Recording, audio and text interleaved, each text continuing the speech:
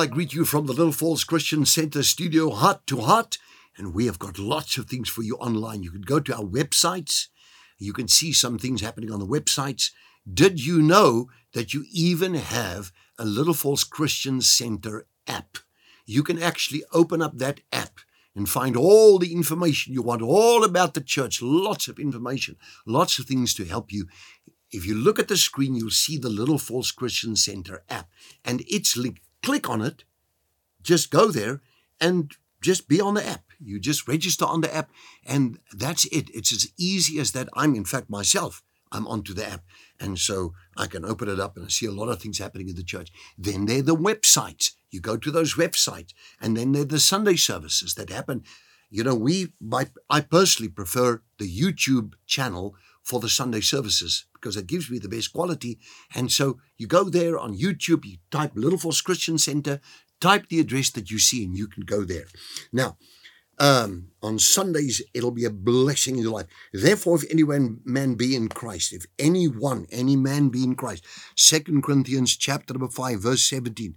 If anyone is in Christ, he is a new creation. He is, as it says here, he is a new creature, reborn and renewed by the Holy Spirit. The old things, the previous moral and spiritual condition have passed away. Behold, new things have come because of the spiritual awakening that brings new life. If any man be in Christ, he's a new creature. Now, in my studies at university, I remember so clearly, you know, you do your graduates, you go into the postgraduate, and I was now heading into that, and then the Lord just took me out of it, and he didn't allow me to continue. But in postgraduate, you know, looking at the books of the postgraduate course, there was one big section that they had the theories of personality, and the Freud, Jung, Adler, Horny, Skinner, Pavlov, so it goes on. All these theories of personality called theories, tentative generalizations of which the validity has still to be proved. Merely theories. What is a man? One was Sigmund Freud. And the Freudian school went kind of basically on this score that we got to go back into your past and dig up all the old cows and dig up all the old bones and those things you did wrong in those days. Now we've got to get in there. And so you are counseled, and then in our practical university counseling, we had to do that, all of that. You have counsel, I was very interested in psychotherapy and the treatment, and then psychopathology was the other one in those days. And, you know, I was interested in all the various types of disorders, and we had to study what is normal, what is abnormal. But then I one day came across this verse, and a man of God spoke by the name of Dr. Kenneth E. Hagin. And he stopped me in my tracks, and he said, if any man be in Christ, he's a new creature.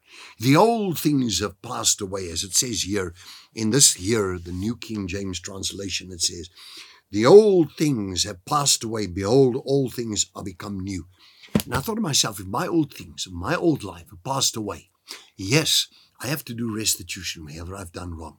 Yes, I have to forgive. Yes, I have to deal with bitterness and all the wrong. I have to repent, in other words, of those wrong things. Now ask the Lord to wash me in the blood of Jesus. Why then, after being washed in the blood of Jesus, do I have to go and revisit and dig up the old cows? And again, I have to forgive and to forget and to this and to that. And so people get stuck in the past and they cannot move forward into the new life in Christ Jesus. If you continue in my word, you're my disciples indeed. And you're my disciples, and you will be my disciples. And you will have life, and life abundantly. You'll know the truth, and the truth will set you free. I'm taking it from more than one translation here. So why would you start again with the old cows? Let's begin a new life, my dear friend. Jesus loves you and paid for all those sins in your past. Why then would you go back there again after your repentance? The truth will set you free. God bless you. I'll be right back with you on this tomorrow. Amen.